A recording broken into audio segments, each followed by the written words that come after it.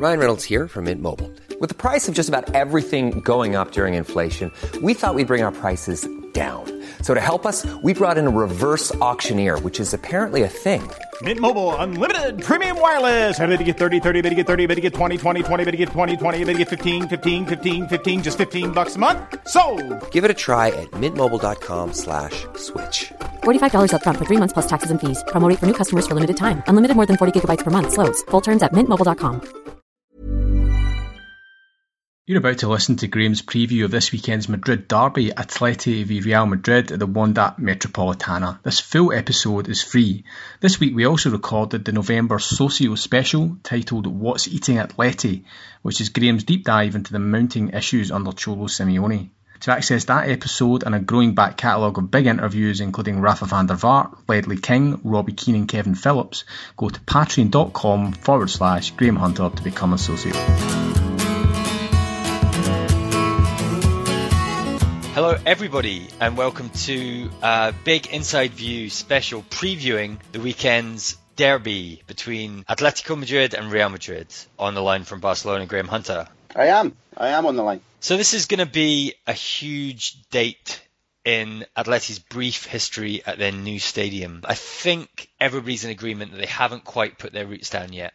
And this could be either another game where they struggle to make this place home, or it could be the night where everything comes together and it becomes their place. I think that's spot on because, I think it's rare that you come to a big game like this where there's so much culture and so much pride on the line and where it's so vital for the league given the fact that neither of them are playing the way they want to, have started the way they want to. Each of them lie 8 points off the leader and neither of them have ever closed 8-point gap on a leader to win a title ever, although it's been done. And therefore, to begin with the stadium might seem odd to some people, but for anybody who's listening now on the Big Inside View and hasn't been to the Vicente Calderón, which you have, Neil, then the important thing to say is that spiritually it was such a vital place for them. It was a home where they had that history, they had the things that the touchstones that in times of difficulty you could reach out to history as a player. You could count on inspiration from the most ferocious and vociferous atmosphere that I think I've ever seen, including a Turkish club at its most passionate. The Milan derby, Milan Juve I've been to, Old Firm games I've been to, City United, United Liverpool, Classicos I've been to umpteen of. I think the hard fact is that it's to say outright the Calderon was the best, it's strong, but having been at the Calderon when the fans and the players are in unity, it's definitely an extra force. It definitely brings more out of players who think that they've given everything that they've got, or it brings belief. It's not Madrid, I don't think, but some opponents could have been inhibited a little bit, or some players, the teeth of players chatter and the knees knock just like any other human being. They'll deny it. You might be sitting there thinking, well, for their £200,000 a week, it shouldn't be so, but it is so. And to take the Calderon away is something, and you phrased it right, Neil. The Wanda Metropolitano, even just for 4 hours before the derby, and believe me, this didn't happen at the Calderon. This would have been verboten at the Calderon. There's music, open air food, bevy surrounding the Wanda Metropolitan, because it's in a much less metropolitan area, despite its name. It's much less built up. There is space. It's distinctly out of town, and therefore they want to create an atmosphere. Now, there are many games. You and I grew up in the UK. There are many games in the UK, particularly derby games of such high voltage, that you couldn't have done that. You wouldn't have wanted to do that. It would be a major sort of police and security stewards operation to get fans in and out. Well, that's not what's happening at the Metropolitan tomorrow. Today, if you're listening on Saturday, tonight, it's a tonight game. If you're in the UK live on Sky, there's tons of other providers around the world wherever you listen to the Big Inside View. And I'll go back to, I've seen many derbies at Bernabeu and at the Calderon, and there are relatively few fans travel. There are more Atleti fans travel to the Bernabeu than vice versa, but there will be Madrid fans there. So the one I go back to is the second of the two Champions League finals that they had between these two clubs, which was in Milan, and the Piazza del Duomo on the Saturday of the nighttime game of the Champions League final was absolutely jam-packed full of both sets of supporters, both wearing their strips and their scarves. Very low police profile, everybody bevying in the sun, and not an incident, not a problem, in a style that, or a style that in many UK major cities where the football that we love and where the tension and the acceptable aggression that I think most of us love, because there are, you would agree, Neil, I guess, acceptable limits. You want a bit of buzz, you want a bit of bite. You don't want violence in a city, you don't want violence inside or outside a stadium. But it's nice to have an edge. And in Milan, where there was the only sort of fiesta, festival feeling that might be akin to what they're trying to achieve outside the Metropolitano tomorrow night, everything went absolutely dandy, and full respect for that. The atmosphere inside, I think, will be a little bit different. You sort of set the scene in terms of the league table. We have two teams tied on 23 points behind Barcelona, who may, by the time of kickoff, be even further ahead. They could move on to 34 points. If they play Leganés just outside. I mean, it's a Madrid club in inverted commas, but they play Leganés, who were everybody's favourites for relegation last season, who Garitano, their coach, got on a sufficiently strong winning run towards the end of the season that they stayed up by a whisker, and yet they started this season in, genuinely fabulous form. Until recent defeats, they were sitting 6th and 5th and touching Champions League places. They're now 9th, and they've got 17 points. So if you look at, let's leave Atleti out, if you look at Madrid, the World, Europe, Spain champions who won both Super Cups this season against thrashing Barcelona and showing Manchester United where the door Mark Salida was. Leganés are only 23 and 17, 6 points. 6 points short of Real Madrid. That ain't bad. So will Leganés win? Don't know. And I think your premise, what were you saying? That it could look even worse. At kickoff, it might be. Yeah. It's worth saying that Valencia are in between Barcelona and Real Madrid. We're beginning to get a picture of where the pressure is coming from ahead of this fixture. And crazily, it seems that the pressure is real for two managers who might, at the start of the season, be as close as you could get to bulletproof. I think it depends what you mean by all of that, because first of all, the pressure on the two clubs is completely different. I think, to go back to your first question, you're right that when you have, we've all seen it, depending on how old each of us is on this podcast, we've all seen the concept of a new stadium. And, it's like getting a tooth implant or getting a new pair of shoes. You feel it. It chafes for a while, and it doesn't feel right. And it takes time to feel right, and victories help that. And the idea of not letting this stupid idea, but it's a prevalent idea in football, a hoodoo. Can't win big games at the new stadium. Somehow the atmosphere or the players contribute, or the players aren't comfortable, or they can't win all that kind of stuff. Which was why it was so absolutely vital that they won their opening home game, which they did 1-0. So to win a derby is extra special right now. You talked about writing new pages in a history, and I think that's a fair comment. That's not the real pressure for Atleti. The real pressure for Atleti is what you described, that the snapping pack. The snapping pack are not going to overtake Real Madrid, despite the fact that the distance between them and Sevilla, Villarreal, Real Sociedad, Betis, etc. is the same as the distance between those clubs and Atleti right now. Atleti are looking down and Real Madrid are looking up. That's the hard fact. Atleti cannot win the title. They could, with an exceptional second half of the season, maybe they can aim at third or second. I don't know. I doubt it personally. But they can't win the title. They simply aren't good enough. They're not equipped for it. I think that means that what they cannot let happen with the trapdoor of the Champions League group right now, where they have Qarabag, Roma, and Chelsea, and each of whom has looked better than Atleti right now. The trapdoor is twitching, ready to dump them out into the Europa League. Therefore, the idea of not qualifying for the Champions League, new stadium, when they need to completely overhaul the squad, when they need to start another new season in the Wanda Metropolitano, looking and feeling good to the fans who renew their season tickets. This is a vital game because Atleti need to have a muscular season. Real Madrid is completely different. The idea that the most successful Real Madrid of all time, which last season was, irrespective of the Gento, Real, Del Sol, Puskás, Di Stefano era, that was their best ever season last season. The idea that they lose to Atleti and they're out of the title race, Neil, by mid-November, hypothetically, we're talking for argument's sake, with an 11-point gap, and that's a burden of shame that any player, any president, any manager would find heavy to carry. Under threat, Cholo Simeone is just renewed until 2020. And there will be criticism if they lose, and it will be legitimate because they're in a bad place. But safe, 1,000% safe, still untouchable. Use the word bulletproof. Still the Teflon Cholo.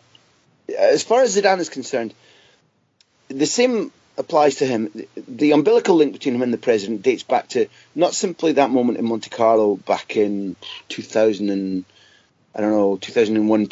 in the New Year gap between the 2 years, when Zidane passed back the paper serviette with the question, do you want to sign for Madrid, with the answer yes, and then winning the Champions League with that goal at Hampden in his first season. The umbilical link might have begun there, but it needs to be emphasised that when Florentino Perez realised that his Galactico project was a joke, was Emperor's new clothes, and left of his own volition, and was out of the club for a couple of seasons, a couple of very bumpy seasons, but nonetheless seasons when Ramon Calderón took them to the title. When he decided to mount a charge for the presidency again, Florentino Perez, the two guys he looked to join him and picture opportunities to help him with his PR were Ronaldo, the Brazilian, and Zidane. And Zidane stood by his president. As soon as Florentino became president again, there were overtures about Zidane moving back to the club. He was doing his licenses, but both general manager and coaching. He was jumping out of planes for charitable causes. He was driving, by his own words, his kids to school after breakfast, and loving that. But the instant he knew he was ready to come back to football, what did he do? He phoned up Florentino, who incorporated him as not a salesman, but an ambassador for Real Madrid, then a talent spotter for Real Madrid, football director, then an assistant coach in various different guises and moments and levels of importance, but nonetheless an assistant coach who won the Champions League, helping Paul Clement and Carlo Ancelotti. Then coach of Castilla, the effectively Real Madrid B. And therefore I'm trying to paint a picture that while performance and results count at Real Madrid far more quickly than at almost any other club, there's definitely quicksand to either side of the strong cement path that a Real Madrid coach is on. Not Zidane. And Zidane will be given backing and time and understanding by his president. The Madrid press, no, I think they could turn like bad milk. But in terms of Zidane's future, Neil, irrespective of the result, I think he gets to choose when he's tired or had enough or would like to take a break and maybe look to work. At some stage, I expect him to manage France internationally. Deschamps is doing fine at the moment, so that's not imminent.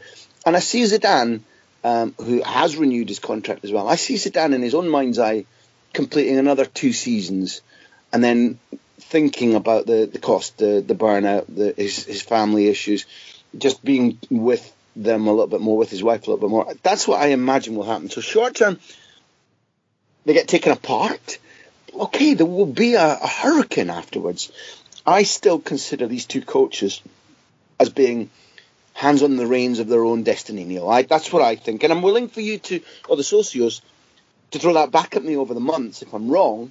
But I see it as being more than simply the fact that they've won big trophies for the clubs. It's more that they have done that. They've revitalised the club. The fan base adore them.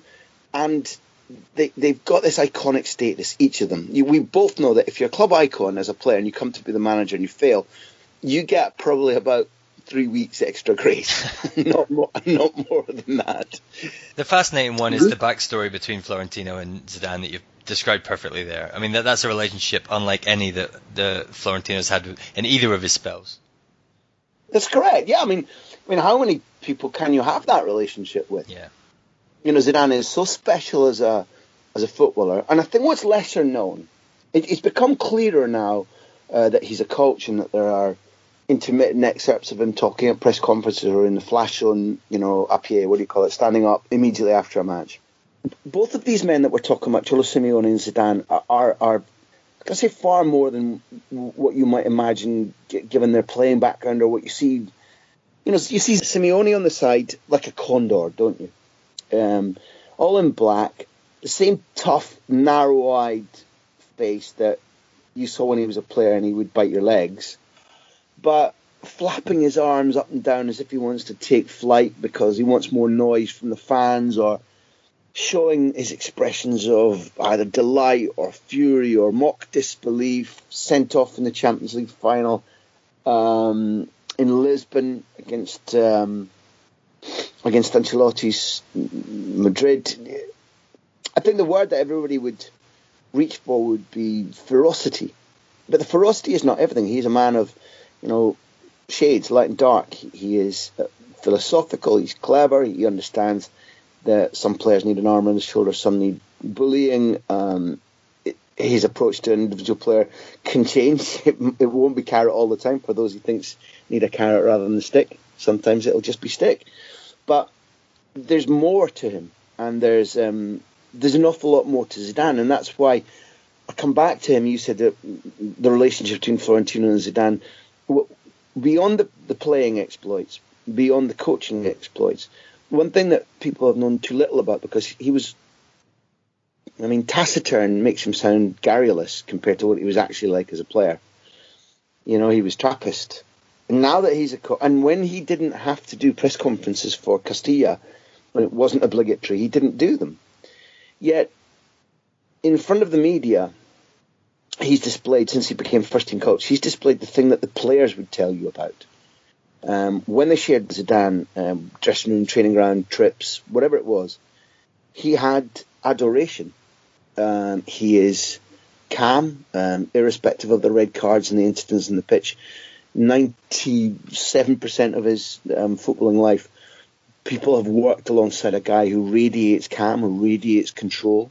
When he loses that self-control, it comes from the street life that he had to survive in that multi-story block, a suburb of Marseille, where life was tough, and you sometimes survived with your fists, and therefore those red card incidents, the infamous one against Hamburg, the stamp on, I think, the Saudi Arabia player in France '98, where the film, what is it, Zidane, a 21st Century Portrait, that brilliant film, shows him cursing himself and pacing the dressing room because I'm pretty certain it was Saudi Arabia. He certainly gives a stamp. It was a clear red card. He's worried that it's cost France the World Cup in the group stages in '98. And he's chastising himself. And, he recently broke into tears, didn't he, watching back a documentary about the 2006 World Cup in Berlin, where headbutting Materazzi, he knew helped cost France a World Cup final. And these items I mentioned because they're dead set against what he's like the rest of the time. Happy, fully aware of the gifts he's been given, a good teammate, a teammate who would take time for people who were a little bit lost in the melee of professional football life, wit, always with a benign sense of humour, a ready smile. This is him as a player. And some of these things have rubbed off on the players that he manages while he's been a coach. Zidane's status at the club is special beyond the fact that he's Zizou, special beyond the fact that he won a World Cup with 2 goals in the final and won the octavo at Hampden with that great goal, with that brilliant volley at Hampden Park against Bayer Leverkusen.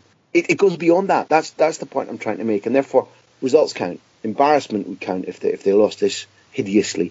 The league going away in November would count.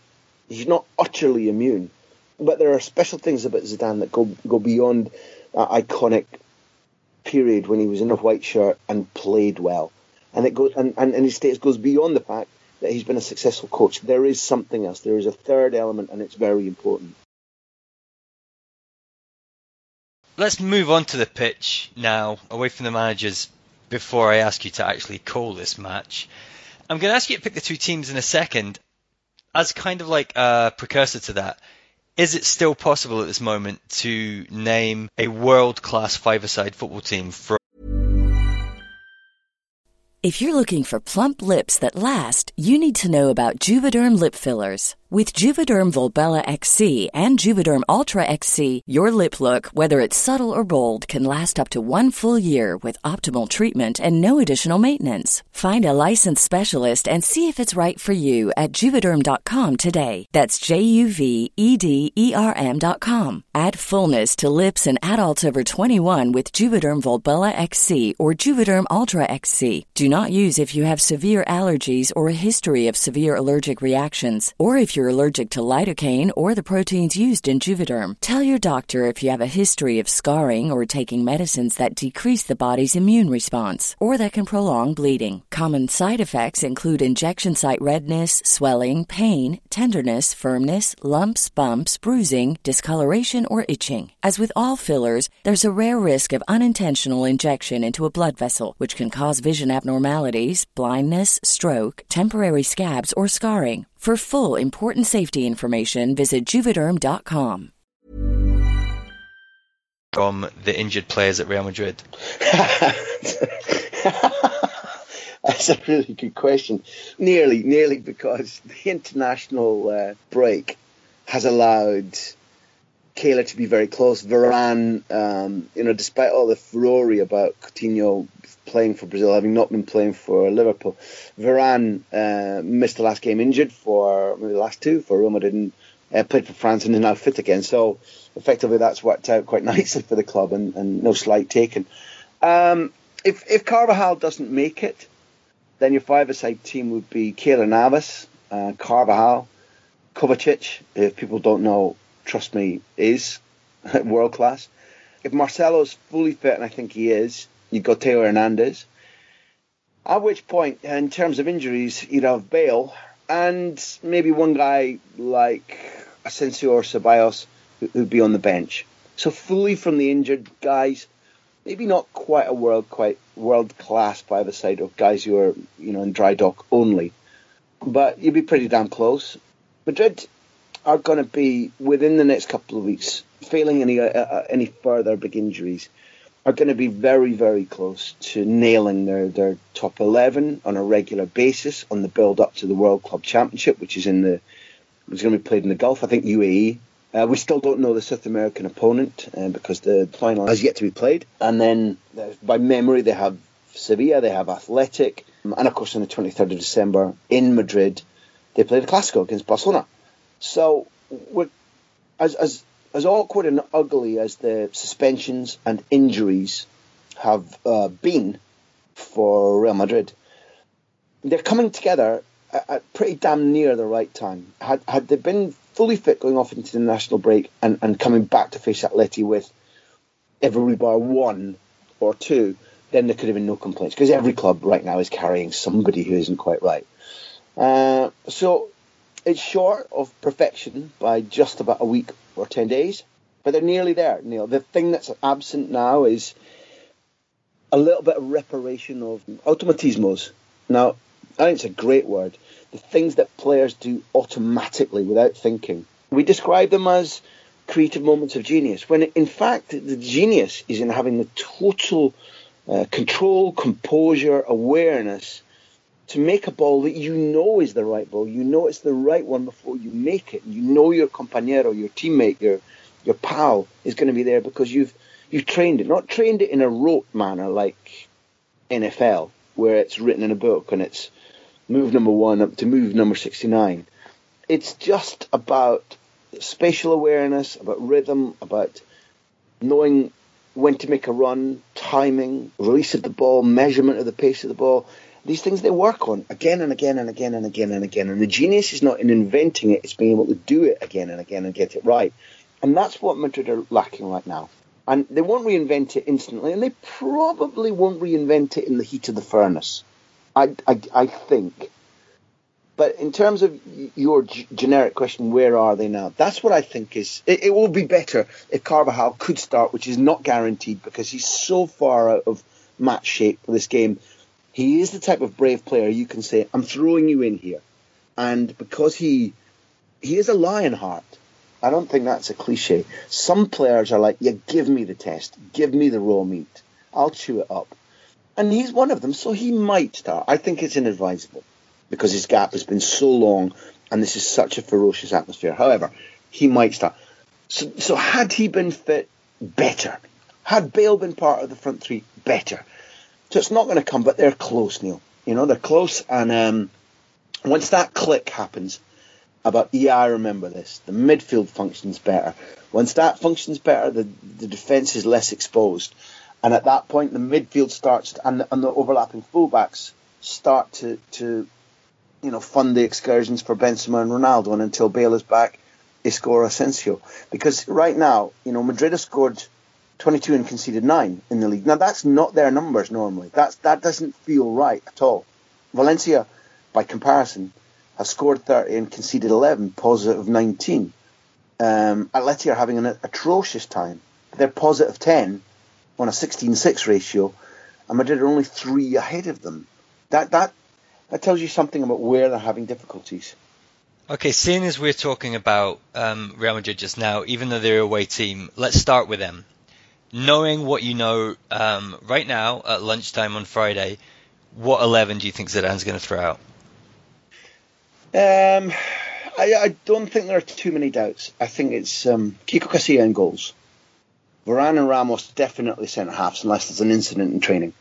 I think Marcelo just pips tail at left back. He's been out of form, but he's had a couple of weeks of work, and therefore Marcelo at left back. The big doubt I have is what I said before, Nacho or Carvajal. It should be Nacho, fit, quick, able for the atmosphere, aggressive. But Zidane is a risk taker. So I'd say 60-40. The 60 is Nacho, the 40 is Carvajal. In midfield, simple. Casemiro anchoring. Isco on the left, Kroos on the right. I think Modric is a doubt. He didn't train yesterday. He was in the gym. Again, my bet is he makes it. So I think it's Casemiro, Isco, Kroos, Benzema, Cristiano. Okay. Listeners, we're going to mark Graham when these teams come out, probably about an hour before kick-off. And now for the home team, please. Yeah, slightly simpler. All black in goals. Juanfran makes it. Juanfran starts. Savic and Godin. I don't trust Savic. I don't think he's good, and I think that's his hedgehog. Lucas at left back. Gabi and Saul in central midfield. We talked a lot yesterday for socios about Gabi and about Saul's move into the central midfield. If I can just break in there, we should just say that for those of you listening on iTunes or wherever you get your podcasts, we did do a big special just for the socios yesterday on what's eating Atleti. So if we haven't dipped into every single issue that you think relates to Atleti, then you really should check out that. Yeah, it's different material. It's at length, it's honest. I get passionate at certain stages, but it's analytical, it's accurate, it's taken from details that I know are hard and fast from the training ground. Okay. It's worth a listen. I'm sorry I broke into that. So we have Gabi and Saul in the middle. Gabi and Saul, okay, in what's going to become a 4.5-man midfield. I think that, again, I talked about Carrasco and how he's ill looked at the moment at Atleti because of his behaviour. I think that's a love affair that's coming to an end and coming to an end quickly, which is a shame because the Belgian makes a difference. The Belgian could have been a very special, very important player in this squad, but I think he's going to miss out. So Gabi and Saul, Koke wide but tucking in, Correa wide, at which point Thomas Partey, I think, is going to get the opportunity to do what Isco does, which is to become that extra man in midfield. And I think that Atleti are very scared of losing midfield. When the Champions League tie, I guess it was last season, where Madrid thrash Atleti, and the big win Madrid had at the Calderon in the last visit there, midfield was just totally owned by white shirts, and or black shirts. That is something that Cholo Simeone can't have. What did you call it? The crushing machine a few weeks ago on this very show? Yeah, I did, because, the identity of Atletico Madrid was that you couldn't breathe, you couldn't think. They were by fair means or foul, they were in your face or they were at your ankles. if you don't do, they're not doing that in general now, and if you don't do that against an in-form Casemiro, Kroos, Isco, Modric, perm 4 from 5, including Ceballos or Asensio, but principally your three major architects are Casemiro, Kroos, and unformed, Modric with Isco floating. And if you give them a sniff, they will absolutely destroy you. And they are the key elements that have allowed Zidane to make this an all-conquering team since he took over 21 months ago and win 7 trophies at an average of a trophy every 3 months. And therefore, I think that Jose Simeone looks at it as being vital that Gabi, Saul, Correa, Koke, and Thomas floating between. I mean, I think that sometimes they're gonna look like a 4-5-1 at home and look to break. I think that is Simeone's concept. I think that Thomas Partey is going to be given alongside with Correa, but one or other of them will be allowed to link and create in behind Griezmann. And the weird thing about Atleti, certainly at the Calderon, is that the fans would accept that. The harmony, the communion between club and coach and fans was so complete that if Atleti played the 4-5-1 idea and played on the break at home but won, good enough for everybody, and the naysayers will be taken outside and flogged by their own fellow fans. Now, I don't think that happens very often at clubs. I've seen it happen sometimes at a club where Mourinho is in charge, when moments in time collide and a club and a directorship and a fan base say, just get us a trophy, get us out of this, help us do something we've not done before, and we'll talk about the manner of play later. So it can happen, but I think it's rare. And until now, it has been acceptable at Atleti, and I think that's what they're going to try and do on Saturday night against Real Madrid. Suck them in and then open them up. I particularly like the idea of Partey starting this game. I think he's one of a handful of players so far in this La Liga season that you and I have been immediately drawn to. Yeah, he's exciting. Once he learns a little bit of tactical discipline, he's one of these guys who goes to the ball, breaks up an opposition move, and then goes, I tell you what, I want to do something with this now, and can do special things.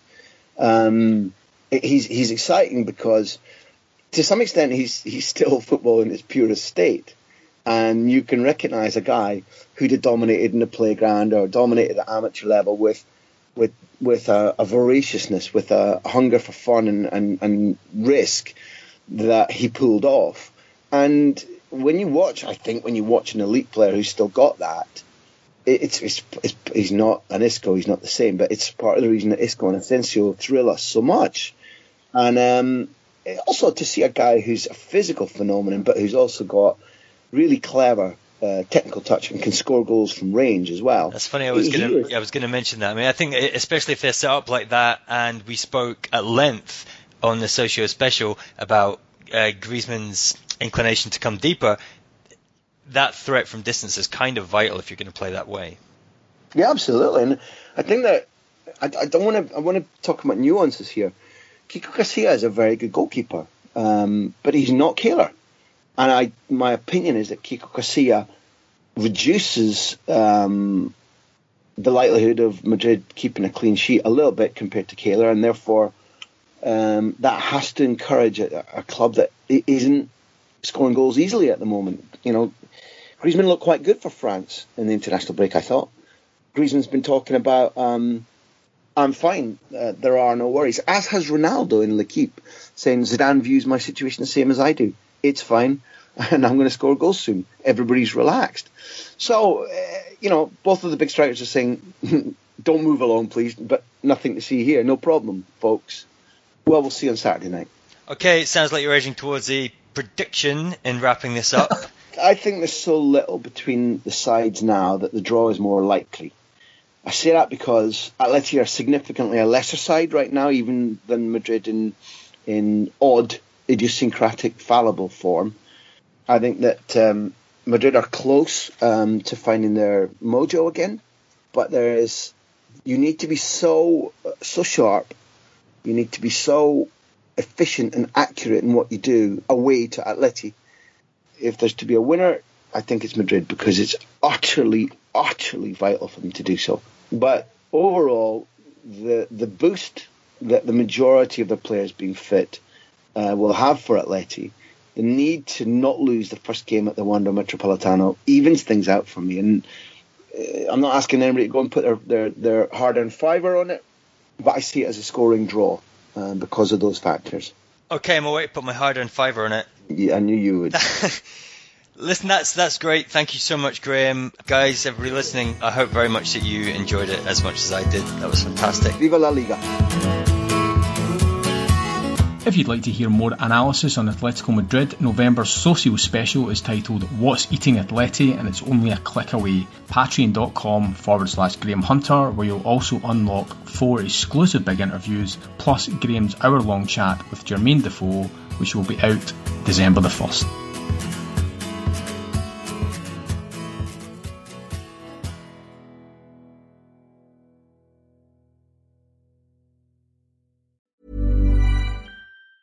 Mom deserves the best, and there's no better place to shop for Mother's Day than Whole Foods Market. They're your destination for unbeatable savings, from premium gifts to show-stopping flowers and irresistible desserts. Start by saving 33% with Prime on all body care and candles. Then get a 15-stem bunch of tulips for just $9.99 each with Prime. Round out Mom's menu with festive rosé, irresistible berry chantilly cake, and more special treats. Come celebrate Mother's Day at Whole Foods Market. Hey, it's Danny Pellegrino from Everything Iconic.